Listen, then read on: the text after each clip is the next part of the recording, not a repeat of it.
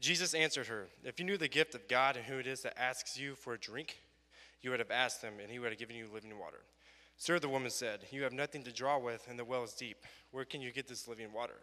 Are you greater than our father Jacob, who gave us the well and drank from it himself, as did also his sons and his livestock?" Jesus answered, "Everyone who drinks this water will be thirsty again, but whoever drinks the water I give them will never thirst. Indeed, the water I give them will become in them a spring of water welling up to eternal life." The woman said to him, "Sir, give me this water so that I won't be thirsty and have to keep coming here to draw water."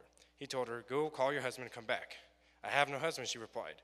Jesus said to her, "You are right when you say you have no husband. The fact is, you have had 5 husbands, and the man you know you have now is not your husband, and what you have is what you have said is quite true." "Sir," the woman said, "I can see that you are a prophet. Our ancestors worshipped on this mountain, but you Jews claim that the place where we must worship is in Jerusalem." "Woman," Jesus replied, "believe me, a time is coming when you will worship the Father neither on this mountain nor in Jerusalem. You Samaritans worship what you do not know. We worship what we do know, for salvation is from the Jews. Yet a time is coming and has now come when the true worshipers will worship the Father in the Spirit and in truth, for they are the kind of worshipers the Father seeks.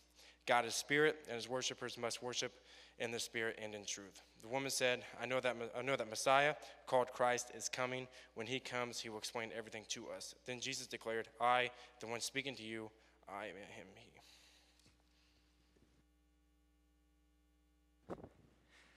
Thanks, Mike. Keep your Bibles open to John chapter 4. If you don't have one, there's a blue one in front of you. What we're covering, we'll cover pages 741 and 742. We want you to follow along. This is a really intense conversation between Jesus and this woman. It doesn't always come through, so Michael, thanks for reading that with such intensity. I appreciated that. I'm trying to match you from here. In fact, before we start, where's Paul? Paul Anderson? Can you stand up? Paul, I just want to let you know in front of everyone, I'm just not feeling good, so could you come up here and do this? All right. That's just about, 2 hours later heads up than he got last week. So I just wanted to thank Paul for just stepping up at literally the last minute and covering me last week. I was like, who don't I like? And I can give something really stressful to, you know. And I was like, Paul's a Pirates fan. This will work, you know. But he came through, and I'm very appreciative of it. And I know that there were several people who stepped up and took care of things they don't normally take care of. Because Adam decided to take a vacation when I was sick. So we can blame Adam for everything. But this morning, John chapter 4 is going to be, and we're going to start, like I said, there in verse 10 where Michael read. But a couple weeks ago, stores were getting ready for Black Friday. And during that week, there was a couple articles I saw on the internet that were warning consumers of this trick that stores like to pull on days like Black Friday and other days that they claim they're having sales. And the trick is basically this. Let's say there's an item that costs $120 normally. Well, you get there on Black Friday and they have listed for you 2 different prices. They'll say the original price is $175 and the sales price is $115. And so you buy it thinking, man, I'm going to save $60 on this, when really you saved $5 because they lied on what the original price was. And so they're warning consumers about this because, that's a nice thing to do, right? Because it'd be a shame to get up early, fight through the lines, punch a stranger in the face, elbow someone's grandma, lose all ounce of dignity and humanity, and really only save $5 when you think you're saving $60. If you're going to elbow a grandma, at least save $20, am I right? So they're warning them of this fraud. And today, we're going to pick up a conversation between Jesus and a woman in which Jesus will absolutely and ultimately warn her about worship in her day that's just fraudulent. It's just not the real thing. Okay, so for us to really understand where Jesus takes this woman, I want us to grasp a definition of worship that I'll admit to you at the front, it's too simple, but I think it can be helpful in us understanding what's going on in John 4. So the way we're going to define worship this morning in a way too simple way is that worship is any way that we try and approach God and make much of him. Okay, now we have ways to that. You're going to experience some today. Singing to him, prayer, reading his word, observing his sacraments like communion like we're going to do today. More. These are different ways that we approach God, seeking more of him. And Jesus, in talking to this woman, will speak into the religious norms of his day that contained a whole lot of effort and a whole lot of angst and a whole lot of zeal. But at the end of it all the result of all this religious fervor lacked any real life change, any real hope. And just the fact that this conversation occurred, right, between Jesus and this woman in Samaria is already a story of grace. Right? Because all the social norms of that day would have told Jesus that as a Jew, he should have never even went into Samaria. All the social norms that day would have told Jesus that as a man, he should never speak to a woman who wasn't his wife because Samaritans were hated and women were seen as lesser. But Jesus didn't care what anyone else thought he should do.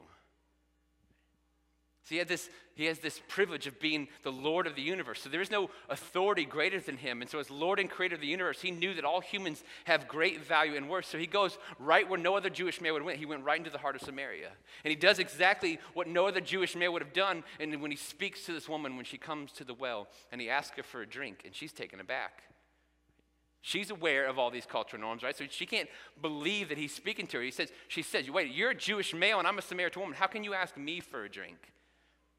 And so Jesus tells this woman, right where Michael started in verse 10, he tells her, if you only knew the gift of God, if you only knew who it was speaking to you right now, you'd ask me for a drink. You'd come in running to me for fulfillment, and I would give you living water. And this Samaritan woman doesn't understand at all what he's talking about. Because she doesn't know who she's talking to. She doesn't yet know what Jesus can do for her. So she misreads Jesus' answer and thinks he's talking about physical, actual water, right? And with that in mind, she's got some pretty decent questions in verse 11. She says, okay, how exactly are you going to get me this water? You've got nothing to draw with. You've got no rope, no bucket, no container, nothing. Right? And archaeologists have identified this well in Samaria as one of the deepest wells in Palestine. It's considered a feat of human engineering that Jacob, thousands of years ago, could dig a well this deep.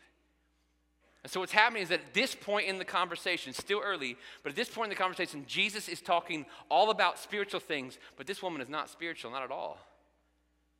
And so everything that she's focused on is earthly and temporary. It's right in front of her. And so they're not on the same page at all. Jesus is talking about this gift of God, this living water, and her response is, you got no bucket, man. But then, unknowingly, accidentally, she asks a really great question. You see, during this entire conversation, Jesus will cover this woman with grace. It was grace to be there. It was grace to talk to her. It was grace to offer her the gift of God. It will be grace as he patiently and slowly explains all of this to her. Remember, the conversation that John recorded before us in John chapter 3, that guy Nicodemus, for all that he got wrong, right, he was at least seeking. He was a coward. Okay, he came to Jesus under the cover of night so no one else would see him, but he at least came. He's the one who initiated the conversation. He was interested. He wanted to hear more. This woman just wanted water. And now this man she should probably hate is talking to her and asking her for water. And then he's saying, no, you should ask me for water. And if we were in her shoes, this would be confusing to any of us. And so in her confusion, she grabs hold of something she knows, something dear to her. There's this strange man who's saying all these strange things to her. And so she's not sure who she is. So she's going to go to something she knows. Look at verse 12. She says, are you greater than our father Jacob, who gave us this well and drank from it himself, as did also his sons and his livestock? Now, I'm not a Greek scholar. I don't even know the language, but the people who are, that I was reading this week, write that in the Greek, the grammar is such that this is a rhetorical question. Right? Because in her mind, there's no way, right? Of course, this strange man isn't greater than Jacob. Because for all the hatred that they had for each other, Samaritans and Jews had a lot in common, and both of them saw their ancestry as quite important. And it was Jacob who built this well. It was Jacob who became the father of the nation of Israel. It was Jacob's 12 sons who formed the 12 tribes. It was from those 12 tribes that eventually came the Samaritans. And so, no, she's telling Jesus, you're not on Jacob's level. But you see, even in being wrong, for the first time, she's taken the conversation in the right direction. We're going to find that throughout the book of John, Jesus often tries to get people to realize they're asking all the wrong questions, and he's trying to get them to ask the right ones. And even though this woman assumed the wrong answer, she asked the right question, because the question is basically, who are you? And now we're getting somewhere. Look at verse 13. Jesus answered, everyone who drinks this water will be thirsty again. Whoever drinks the water I give them will never thirst. Indeed, the water that I give them will become in them a spring of water welling into eternal life. He tells her, you came here today to get water, and you'll drink it. And it's going to satisfy your thirst, but only for a little bit. And then tomorrow you're going to be right back out here, and you're going to be drawing more water, and it won't permanently satisfy, so you'll be back the next day, and the next day, and the next day, and every single day after that until you die. And this well that Jacob built, that you're so proud of, that will never satisfy you, because you're going to have to keep coming back, because the thirst and longing will always return. But whoever drinks the water that I give them, well, they're not ever going to thirst again. Jesus says, I don't dig a well, right? Because when you dig a well, this is what you have to do. When you have to come this well, and you got to bring tools, and you have to work, you have to bring a bucket and a rope, and you have to keep coming again and again and again. But my gift, what I give is free. It's eternal. It's lasting. There are no tools. There is no working. It's not a well you draw from. It's a well that springs up and overflows. The water I give springs up, pouring over them, quenching their thirst forever and granting them eternal life. He's describing for her what he does spiritually in the lives of people by using a physical metaphor. Humanity has always been religious, right? And so the time and culture that Jesus came to is no exception. In fact, in the region that Jesus lived and taught, nothing was more important than religion. It was what defined you. It was what defined everything about you. It defined the Jews. It defined the Samaritans. It was what they argued about. It's what they took pride in. It's what they let divide them. It's what they believed in more than anything else. It's what they placed their hope in. And Jesus is trying to get this woman to see that religion of any kind is just returning to the same well again and again and again and never being satisfied. New Testament picks up on this in Hebrews chapter 10. Hebrews chapter 10, verses 1 through 3. We're going to throw this on the screens for you. It says this. The law is only a shadow of the good things that are coming, not the realities themselves. For this reason, it can never, by the same sacrifices repeated endlessly year after year, make perfect those who draw near to worship. Otherwise, would they have not stopped being offered? For the worshipers would have been cleansed once for all and would have no longer felt guilty for their sins, but those sacrifices are an annual reminder of sins. That's the Bible telling us there, that even the Old Testament law that was given by none other than God to the Jews, even that was just a mere shadow of what God was going to do in Jesus. Even the Old Testament law was found to be lacking. Because for all the ceremonies in it, for all the sacrifices it contained, they all had to still be repeated again and again and again and again. They didn't ever fully pay the price for the sins of mankind.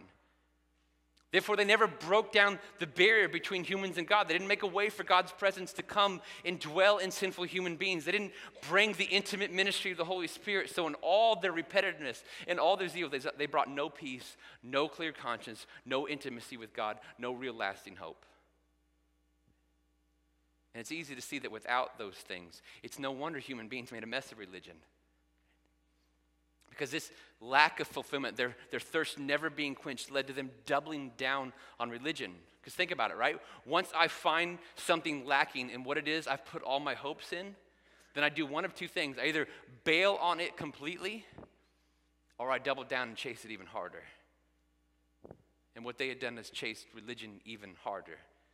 To the point now where Jesus arrives and the Jews have isolated themselves even more. They've kicked out the Samaritans, all in the name of being religiously pure. The Samaritans then doubled down and they build their own temple on Mount Gerizim. And guess what they do? They kick out the Jews to be religiously pure. And then the Jews add 700 additional laws to the laws God gave them because God's law apparently wasn't enough. And what they were doing is chasing the fulfillment that was never coming with religion. Religion was a drug that they kept going back at to get a hit of, only to wake up the next day and feel empty all over again. So by the time Jesus arrives, the entire region was marked by classes and prejudice and division and strife, and there was no power and little love and no grace. Right? The entire region was full of people who were pursuing religion with great zeal, but there was no peace within the hearts of the religious because it was all empty. It was all a bucket of water that ran dry every day, just like the water that she would draw out of that well. Later that day, that jar is going to be empty, and then what? But Jesus? Well, Jesus is greater than all that. Hebrews 10 isn't done talking about this. We're going to throw this on the screen. Hebrews 10 goes on to say in verse 10, we have been made holy through the sacrifice of the body of Jesus Christ once for all. Hebrews 10:14, for by one sacrifice he has made perfect forever those who are being made holy. And just like that, religion becomes irrelevant because one greater than religion has come. See, in Jesus, we have someone who can fill the greatest longing and voids in our life because he alone can bridge the gap between us and God. And by being our sacrifice and making those who believe in him perfect forever, the Bible says. And we are perfect forever in the eyes of God. Now God can take up residence inside of us. Now we have the promises that he will never leave us nor forsake us. Now God's peace that passes understanding will guard our hearts and minds in and because of Jesus. Now we don't have to keep coming back to this well of religion and drawing a day's worth of hope at least. We don't have to keep coming back to the well of religion and working for a reward that will never satisfy or last.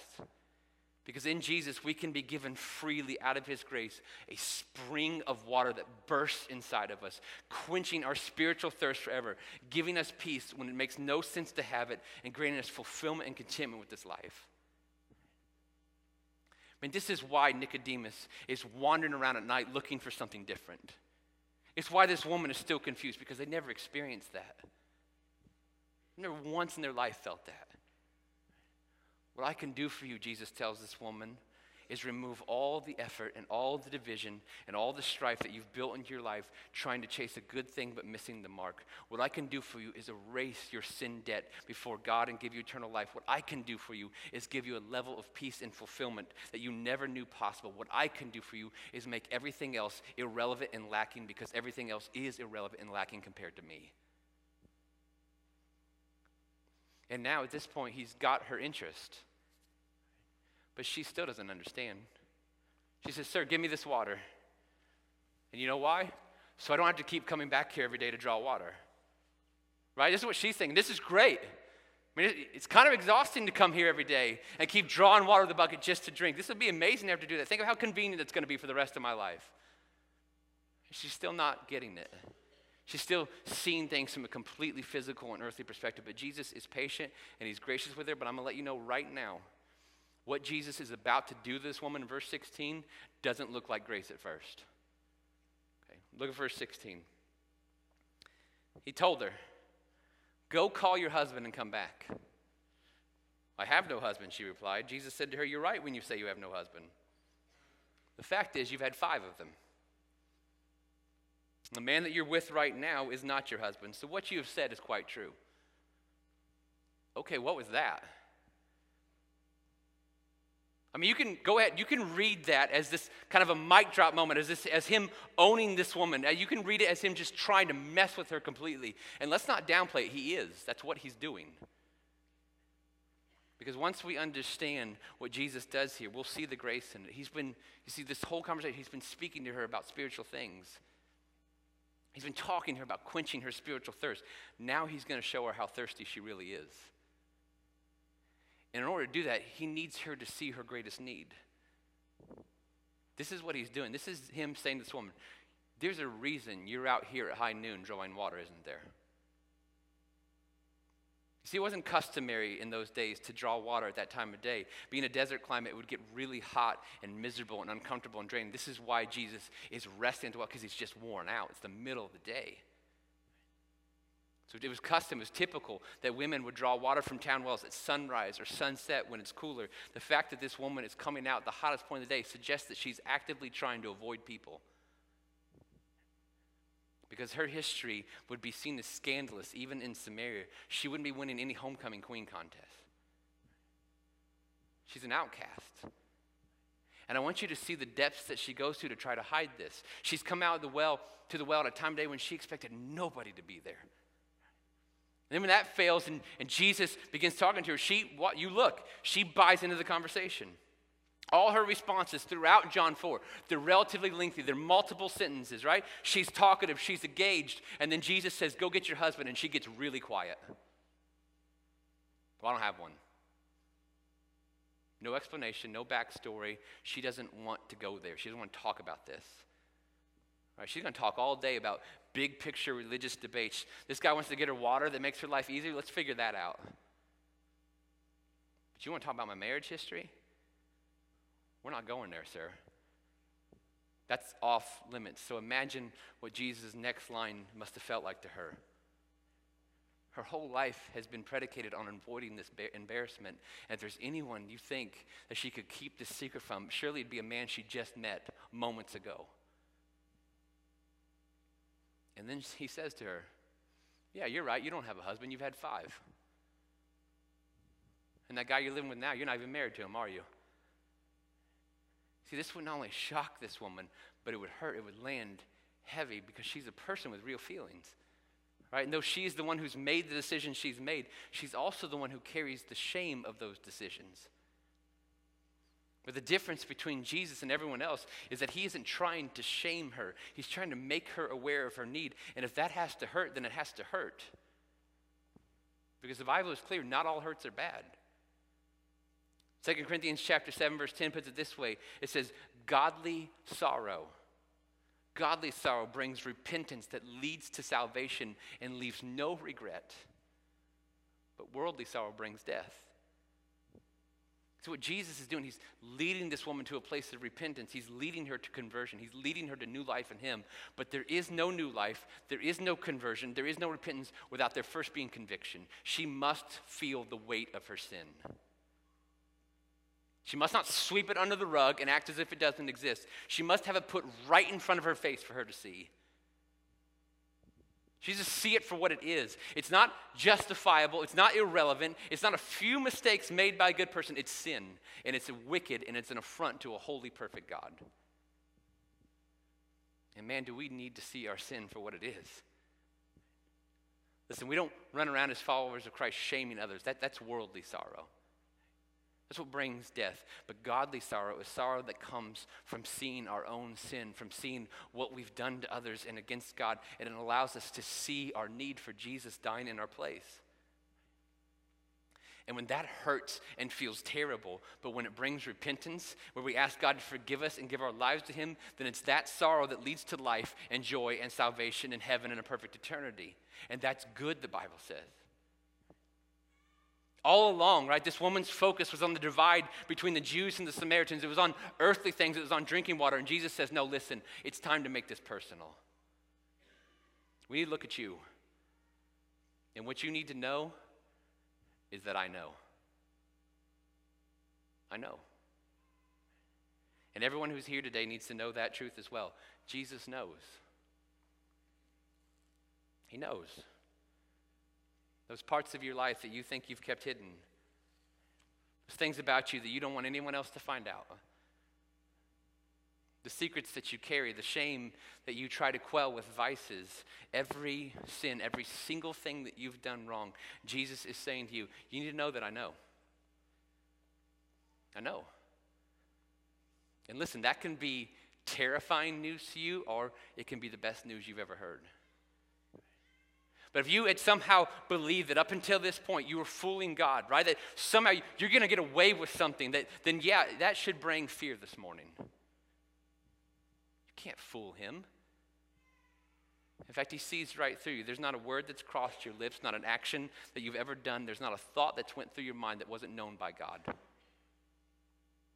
And Jesus is laying this truth bare for this woman. I know, he says to her, I know it all. I know everything. And her response in verse 19, before we get to it, just think about how much she must be reeling.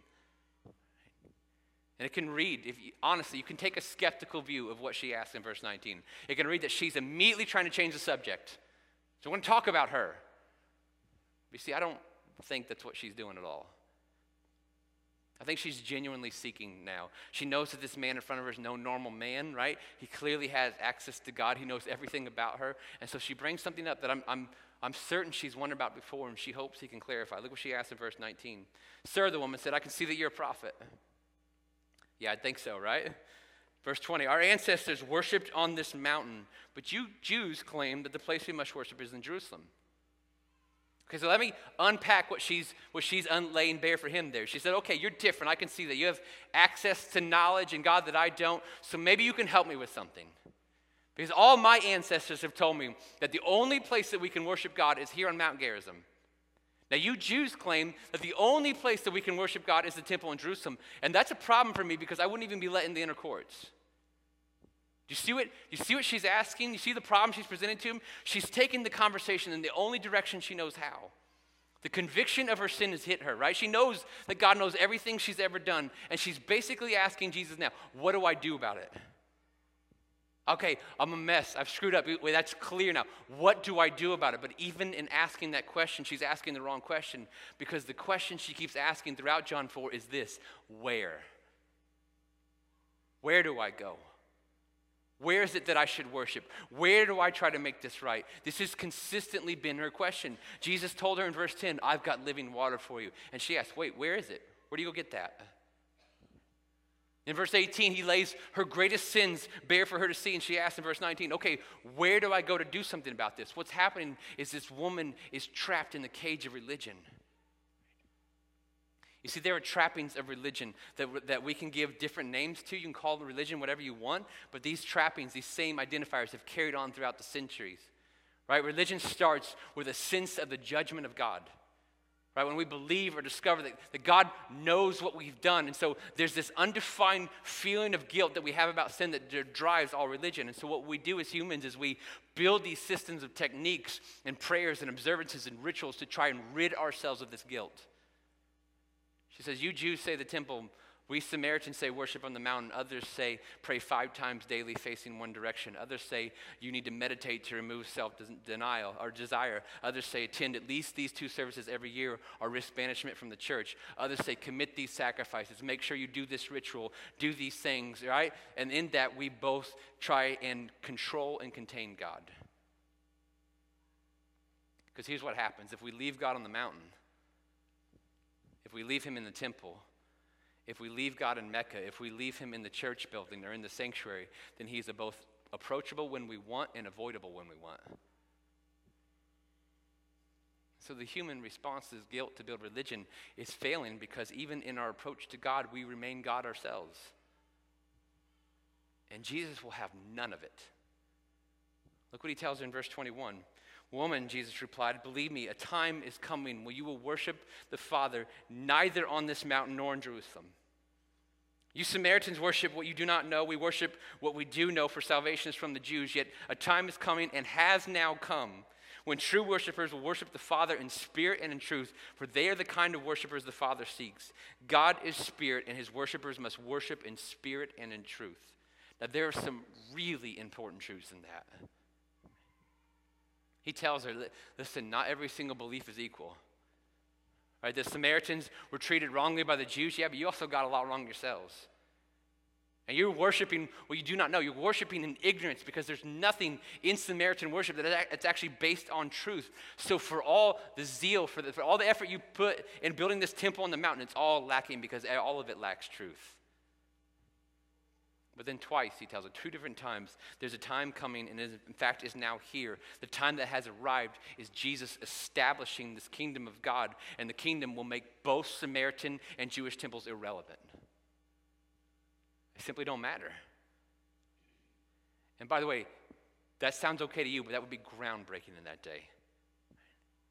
Jesus says, listen, it's time to lay aside the debate of which religion is the true one, for the establishment of God's kingdom by Jesus will blow religion out of the water, revealing it to be as lacking as it always was.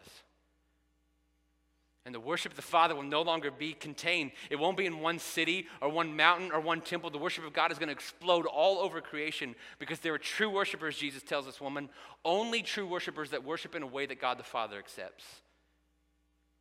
And he defines it for her twice, what true worship is. That true worshipers worship God in spirit and in truth. He said, listen, worship has no value if it's not based in the truth. And luckily we're told in the Bible what that is. Jesus says in John 14:6, I am the truth. Which means that the only worship that God accepts is worship from a heart that recognizes Jesus Christ as Lord. And once that is in place for giving the Holy Spirit, and the Bible explains this in 1 Corinthians 12. It says, I want you to know that no one who is speaking by the Spirit of God can say Jesus be cursed. And no one can say Jesus is Lord except by the Holy Spirit. The Holy Spirit of God within someone would never permit them or lead them to curse Jesus. And whenever you say that Jesus is Lord, the Bible says there, you do not say that by your own power. Because it's God's Spirit that's revealed that to you. It's God's Spirit that's confirmed that in your soul. It's God's Spirit that's brought forth that praise from your lips. And only those, Jesus says, who recognize me for who I am and believe in me and therefore are given God's Spirit will bring any kind of worship that God the Father will accept. That's a lot of religious terms, so here's what it means. We told you at the start that worship is our efforts to approach God and make much of him. And Jesus is telling this woman, it's no longer relevant where you go. It's no longer relevant what rituals you observe. It's no longer relevant what you keep and what you avoid. It's no longer relevant what style of music it is, how short along the service it is. It's no longer relevant how good a person you think you are. If you were to approach God, it all comes down to one question. Have you believed in Jesus Christ or not? And that's it. The question is, what have you done with God's Son? And this woman is standing there right before Jesus, and she still doesn't know who he is. She's trying to understand all this, and so she finally reveals where her hope lies. Look at verse 25. The woman said, I know that the Messiah is coming, right? And when he comes, he'll explain everything to us. And Jesus declared, I, the one speaking to you, I'm he. There's one coming, the Christ, she says, and he's going to make all this clear. And when he does, you know what? My faith's going to be in him. And finally, you see, she's getting there.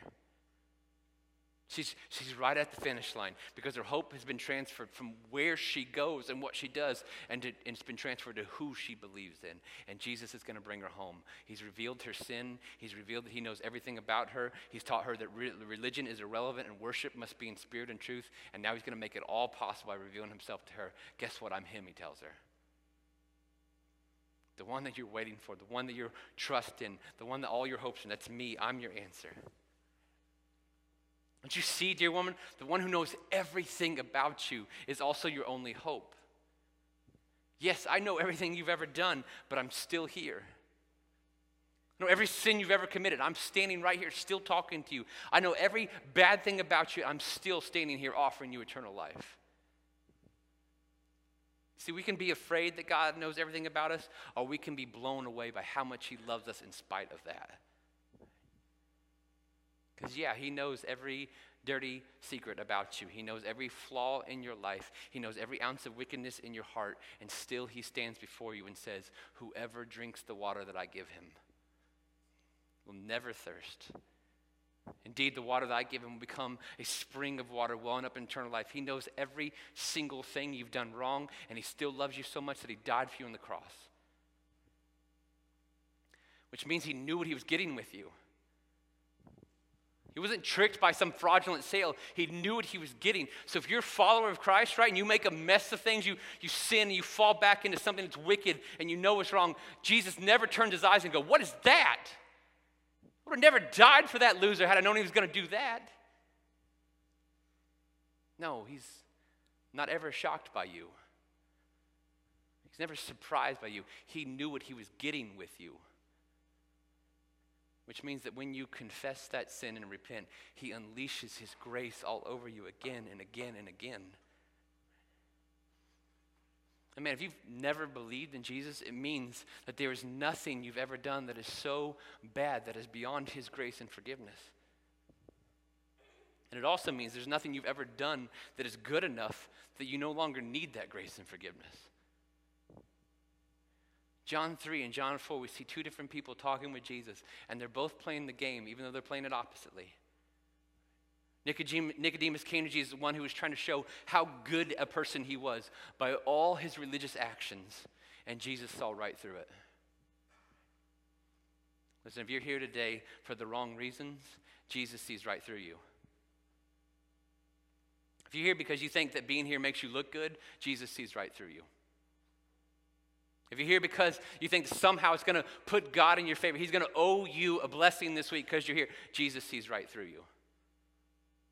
If you're here this morning because you think somehow your church attendance is going to tip those scales in your favor and you're going to be good, more good than bad, Jesus sees right through that. And when Jesus found this woman, she was trying to show how good a person she was by concealing and hiding all the bad stuff about her. And most of sin's power is found in secrecy. Right? There's nothing we can hide from God. There's no amount of lipstick you can put on a pig. He sees and he knows. And so what Nicodemus needed to do was just drop the act. And what this woman needed to do was just drop the act and to come and worship in truth. The truth that, yeah, I'm a sinner. I don't deserve this. And yet you offer it to me anyways. to be drawn by the Spirit of God to the truth of Jesus. So listen, to the believers in Christ today, the call for you is to become and washed anew in the grace of Christ. And so I want to tell you, if there's secret sin in your life today, you need to confess that, not only to him, but to some brother or sister in Christ that he puts on your heart. You need to confess that today. Stop sneaking to the well at the middle of the day when no one else is there. Come into the light and find Jesus to be gracious again. To all who've been given water from Jesus that wells up in eternal life, may worship him in spirit and truth this morning and throughout this week. Sing of his grace, celebrate his mercy, respond to his goodness in your life with real gratitude, not fake stuff. And here in just a moment, we're going to give you a chance to come to the table and take communion. And as you observe that, I'm asking you to remind yourself that Jesus died for you when he knew every single thing about you. And he went to the cross anyway, because that's how much he loves you. And I want you to let that truth lead you to a place of worship this morning. And for those who have never believed in Jesus Christ, then know this: he knows everything about you and he loves you anyway. And your hope for life, your answer to all your greatest questions, the satisfaction of all your greatest needs, the gift of forgiveness and eternal life in heaven can never be found in you. It will never be found in religion, and it never will be found in you doing religious things, even coming to this church. This can only be found in Jesus Christ. And the Bible says to be forgiven of your sins before God, to be granted new life in him and eternal life in heaven. All you have to do is believe. Believe that Jesus is the Son of God. Believe that he died on the cross for you and rose from the dead. And believe that enough that you want to live the rest of your life for him. We're calling on you to believe today. Let's pray.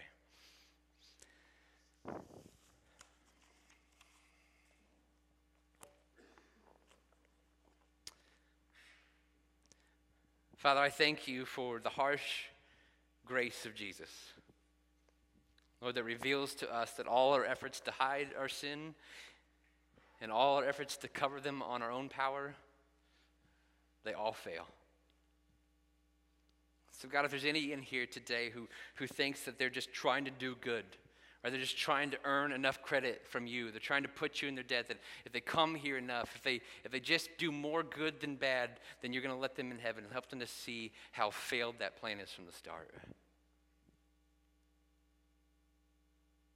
God, if there's one here today who knows, fully aware of the sin in their life, and so far they've just tried to conceal it and hide it, and think that maybe if they act like they don't exist, you'll somehow forgive it. Help them to see the failed plan in that. And Lord, may they realize that Jesus Christ is everyone's only answer. It's coming into the light and the truth, the fact that we don't deserve your love, we don't deserve your grace, and that's the key in finding it. It's once we recognize our need, once we believe that Jesus can fill it, that's when you come and cover us with grace and life and truth. And then we can worship in response. And God, I do pray for the brother or sister in Christ, God, who is carrying a secret sin this morning. And I know it'll seem scary to come into the light. It'll seem scary to somehow confess that to somebody here. But God, you already know. You're not surprised by it. You're not ashamed by them. You still love them. You still died for them. And so I pray that they would remove sin's power by bringing it out into the open. And Lord, as we come to your table, we pray that you would just do whatever you want to do in the rest of our hearts today. That we would worship you now in spirit and in truth. And we pray this in Jesus' name. Amen.